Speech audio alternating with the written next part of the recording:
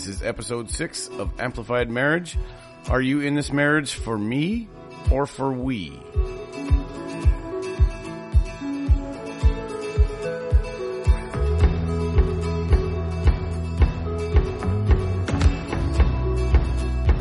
Welcome to another episode of Amplified Marriage. My name is Brian. My name's Natalie. Thank you so much for joining us wherever you are. Grab your coffee, grab your tea or your chai tea or a bag of Doritos. Today we're going to be talking about covenant versus contract marriage. Yep. Are you excited? I am. This is a good one. This is a good one. It's not as boring as contracts can sometimes be. Hey? Yeah, we're no lawyers, but we're talking about the joy part of being married and the difference between are you in a me relationship versus a we relationship. That's right. So really, as we get into this, just starting off even with what contracts really are, marriage really is a form of a contract. It's between two people. However, marriage is not always that simple. No. Right? So say I work for a company. I have a contract with a company. I used to be in renovations and we would had a contract, me and my partner at the time. We would have a contract with a company or with the customer, and what I would do is we'd have all the things that they wanted, all the things in how we operated, 30 days, blah, blah, blah, deposits, all that kind of stuff. And you have them sign. It's a transaction. And so you're making a transaction. So I provide them with a service and they're giving me money. Right. That's really not how it works in marriage. No. You don't have that option in marriage. Or most marriages. There probably is something like that somewhere, somehow. But right. That's not what we're talking about today. But contracts involve services rendered and services received. Yeah. Right? And so a marriage isn't just an exchange of services. No. It's about people. It's about the one you love. It's not a tit for tat situation. What were you saying? How were you saying this before? Just that. Well, I was just thinking back to when we were talking about what our views were on marriage. We went into it not even real, like we didn't have the language of covenant. We're having a covenant relationship or contract. Or we're not doing a prenup, or we had no money. So a prenup really take wasn't me for everything that you have. Really and you have my $7 in my Walmart job. But, so we talked about divorce not being an option. Right.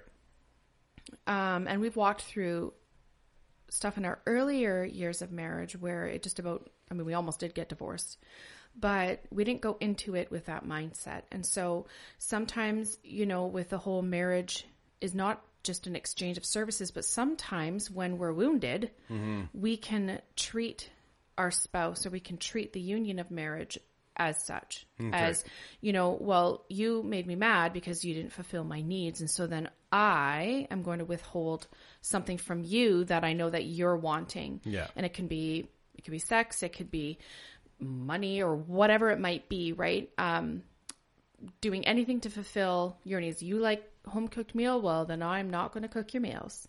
Right? And it could be Is that why I sometimes don't get a home cooked meal? Well, no. Wow. Moving on. We need to talk about that. But it's not, we don't withhold when we don't get. That's right.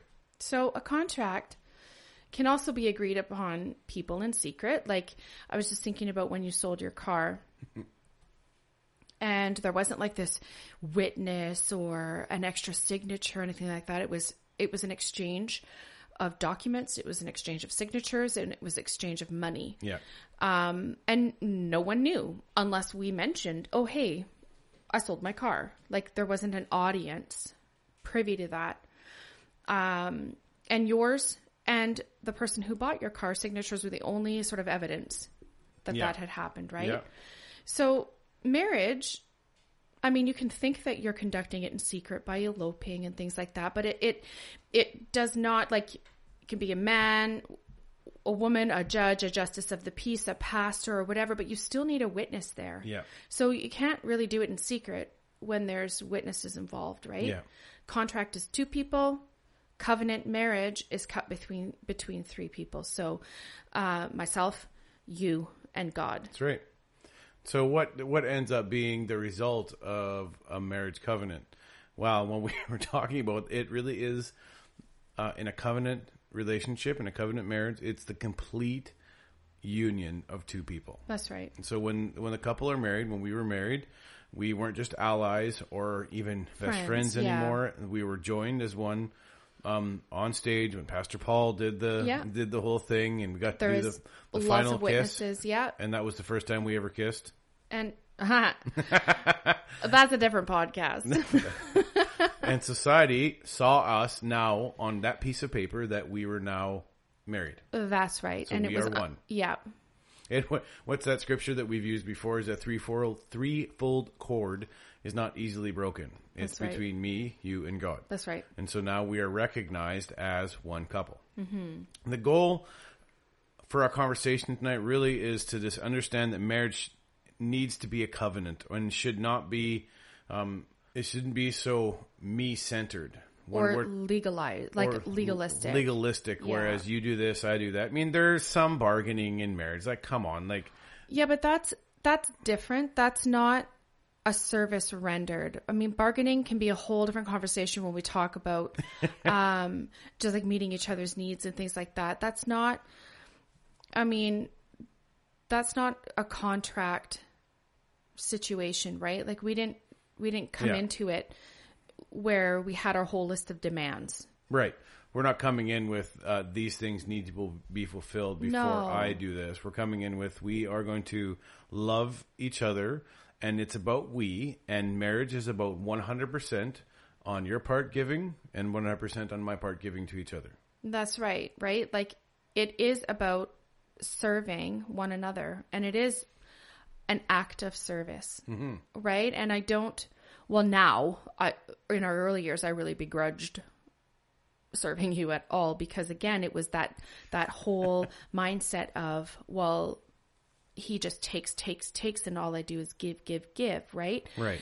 And I had to have an attitude and a real heart change toward you as far as the motivation for why I was choosing to withhold or choosing to serve, right? Like it was contingent on whether or not I felt like you deserved it, right? Yeah. Yeah.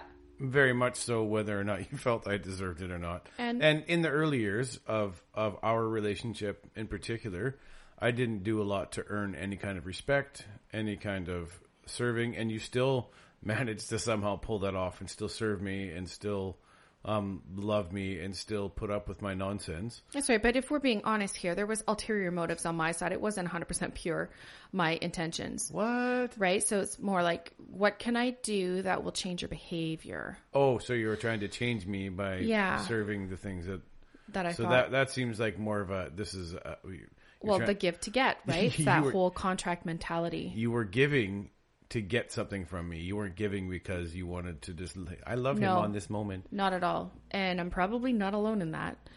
No. And I'm not saying that was right. So here's a question that's completely offside. Does that still happen in our relationship? I would say no, not ever? There's never a time where you're like, I'm going to do this for him, even though he was rude to me this morning. Oh, you're asking if I choose to serve regardless or if I withhold? No, you do the give to get thing where you're giving to get. You're giving because you want something from me, even though you may not tell me what that thing is. No, I don't think I do anymore. I think, again, when we get to like bargaining, that it's like, hey, that's a whole different conversation. Yeah. And we do a lot of that. We've learned the art of bargaining very well. And I think it works when it's done in the right way. Right, but that's not how it was for me early on, where it was more, here's my list of expectations that I'm expecting you to do as my husband. This is what I signed up for. Yeah. And I remember like throwing that, like, this is not what I signed up for. You remember when you talked to me when we were dating? Yeah. Sitting in the car and you said you were going to do these things. That's and now we're married and this isn't happening and you're a jerk face. Right? No, we literally had that conversation. But contracts are about me. Like, what do I get out of it? Yeah. Covenants are about what can I give to my spouse? Well, and even thinking about a contract and the contracts that I've signed is that it's for both protection for both parties. Mm-hmm. So that if something does go sideways, you're both protected and you get as much from each other as possible. Whereas in a relationship, you're signing up for, or in a marriage, you're signing up for possibly, and we're going to talk about it a little bit later, but just in my thought process, you're signing up for possibly one or the other not fulfilling their end of the covenant at periods of time. That's right. Well, because you can't look at it as fulfilling a contract. No. Right? But I mean, and there's definitely roles as far as the things that you're better at, you take charge of. And the things that I'm better at, I take charge of. And that's not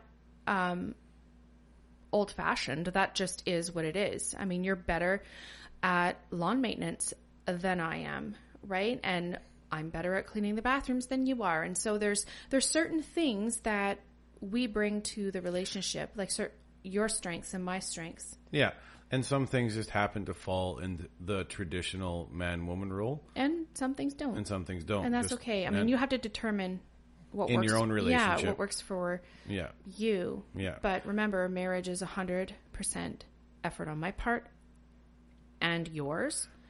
Divorce is 50-50. And the sad thing, too, about relationships, even as we've helped couples over the years and we are currently counseling couples, there's this tendency, in Christian marriages or not, that things get tough and it's almost like people shut down.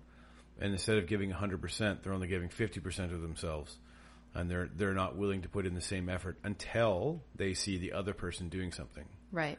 And so something that, and I don't know if we've said this every episode, is that in order for anything to happen in the marriage, you have to take responsibility for your actions. Right. And own it. And own your part in it. If you're a jerk, you need to own that you're a jerk. If you're unforgiving, you need to own the fact that you're unforgiving. If you're withholding things, you need to own the fact that you are. If you have a foul mouth or you get personal when you guys fight, you need to own that. That's right. And my owning that can't hinge on her making any changes in herself. That's right. You have to make that choice. If I'm gonna say, hey, like I want this to change in our relationship, I have to change me, and I have to take responsibility for me. The things that she does to me, I can blame her for that, but blame never helps anyone, and we're never going to change in the relationship. That's right. And so all you're doing is if you take responsibility of you, and I've counseled very many men on this, is like they're like, well, this is what's happening at home. I said, well,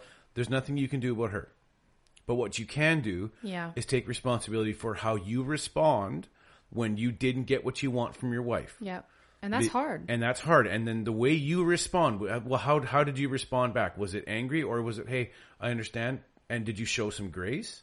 Or did you just freak out and yell and scream and things didn't, and then it turned into a big fight and you're mad at each other for 3 days and you're not talking? That's right. Oh, and we've been there. Oh boy, have we ever. And like multiple times when the over Bible 19 says, ye's. When the Bible says, don't let the sun set on your wrath. The sun set many times. The sun set many times on our wrath. On who's the one that was likely to try to sleep on the couch? Me. I have no problem sleeping in the middle of an argument. The couch is uncomfortable. But again, it wasn't because I was trying to get you to come and bring me back. Yeah, you wanted me to chase you down. And you never did. Because I was so mad. What? Like in the moment when we're young and I'm angry, there's like, oh, I should go tell her all of my angry feelings right now. And maybe because that's what would have come out. Right. Is the angry feeling. But it's funny how quickly, when everything is going smoothly and you're in love and you're getting married, everything is about you guys as a couple, and you can't imagine ever having struggles or speaking to each other disrespectfully or anything, how quickly the moment that something isn't being met, how we reverted back to our list of demands, even though we hadn't actually had a physical list. Do you know what I mean? Well, I thought them up on the fly. Spot. Yeah, you didn't meet this and now I'm angry. That's right. Yeah. And so what we've done is we've actually taught on this before, and we brought out some of old material, and we're going to do a comparison versus contracts versus covenants. And so they're not the same things, and here are some of the most fundamental differences between the two. Right.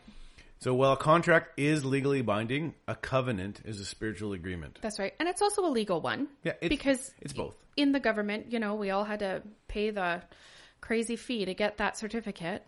So it's a legal document. Absolutely it is. But thinking of it in a covenant mindset takes it that one step further. That it's not just our signatures. Like it's before God. Yeah, absolutely. And all the witnesses. A contract is an agreement between parties. Well, a covenant is a pledge. That's right. You see in all the old movies or the fantasy movies, they cut their hand and I pledge that we're going to complete this quest. And it's almost like that kind of thing when you're like in a conquest. Like a conquest. Yeah. No, I don't consider you a conquest. No. Standing on my no, but it has that kind of feel. A contract. The has that attitude, kind of the feel. seriousness of it, and it's like it's a heart binding thing. Mm-hmm. A covenant is an agreement you can break. A covenant. A contract. Contract. We'll cut that part out of the editing. A contract is an agreement you can break, while a covenant is a perpetual promise. You choose. That's right. In your covenant every single day to say yes. That's right. To your spouse. That's right.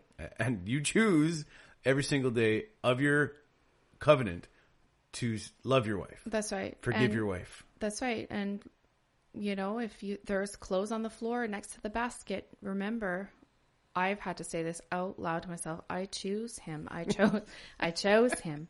I love him, even though I'm annoyed in the moment of your. Is it because it didn't make it into the basket? Well, moving on. Wow, there's a lot of stuff we got to talk about later. You seal a covenant while you sign a contract. There's the consummating of the marriage. There's the kiss. There's the before God. There's the threefold cord. There's all of these things. That's right. Where two people can just sit down with a witness if they need to, but usually it's just those two, sign the contract, both your signatures are on it, and now it's binding. Yeah.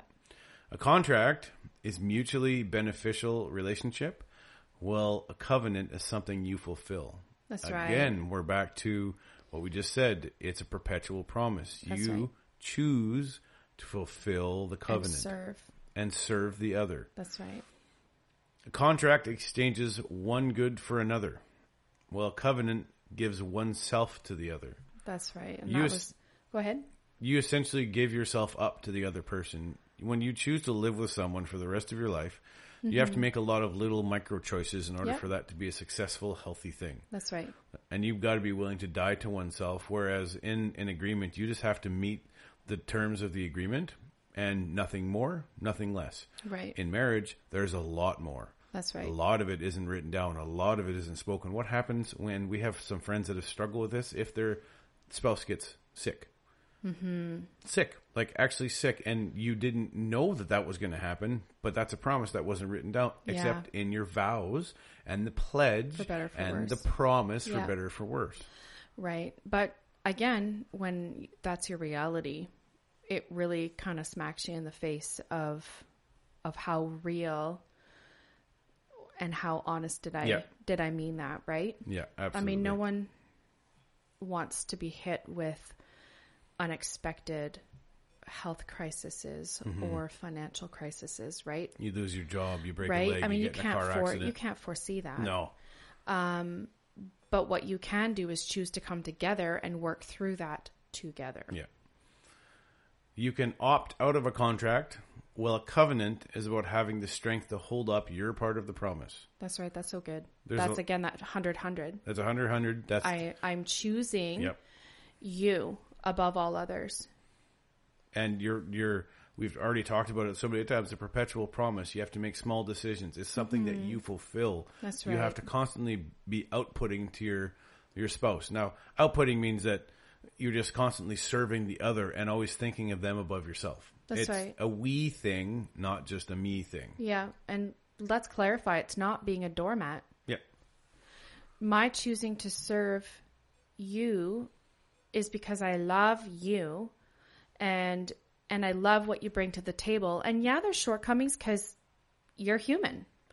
And there's going to be shortcomings. Yeah. You're not perfect. And I think if we can just wrap our minds around, we're not seeking perfection because you're not going to get it. Yeah.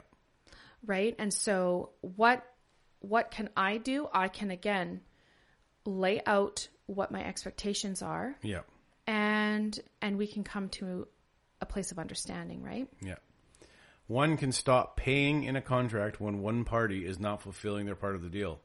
And here's a really good one that we talked about for a while. Yeah. However, in a covenant, the party that's not getting their needs met supports the other party so that they can meet their obligations. That's right. And you had brought up, we have 3 kids. We had 3 C-sections. And so there is a huge recovery period with each of them. And with our first son, it was the worst recovery. Yeah. It was 8 weeks, I think, before I was finally... And we had your mom in, and I was off work for only 2 of those weeks. Yeah. And I went back to working 12, 14-hour days. They kept me in the warehouse. But I was still having to work long days, 6 days a week.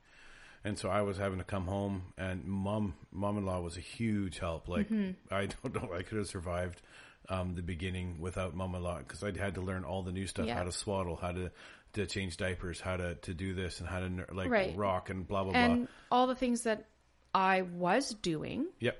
As far as, because I was home. And so, the house was clean and there was meals and all this.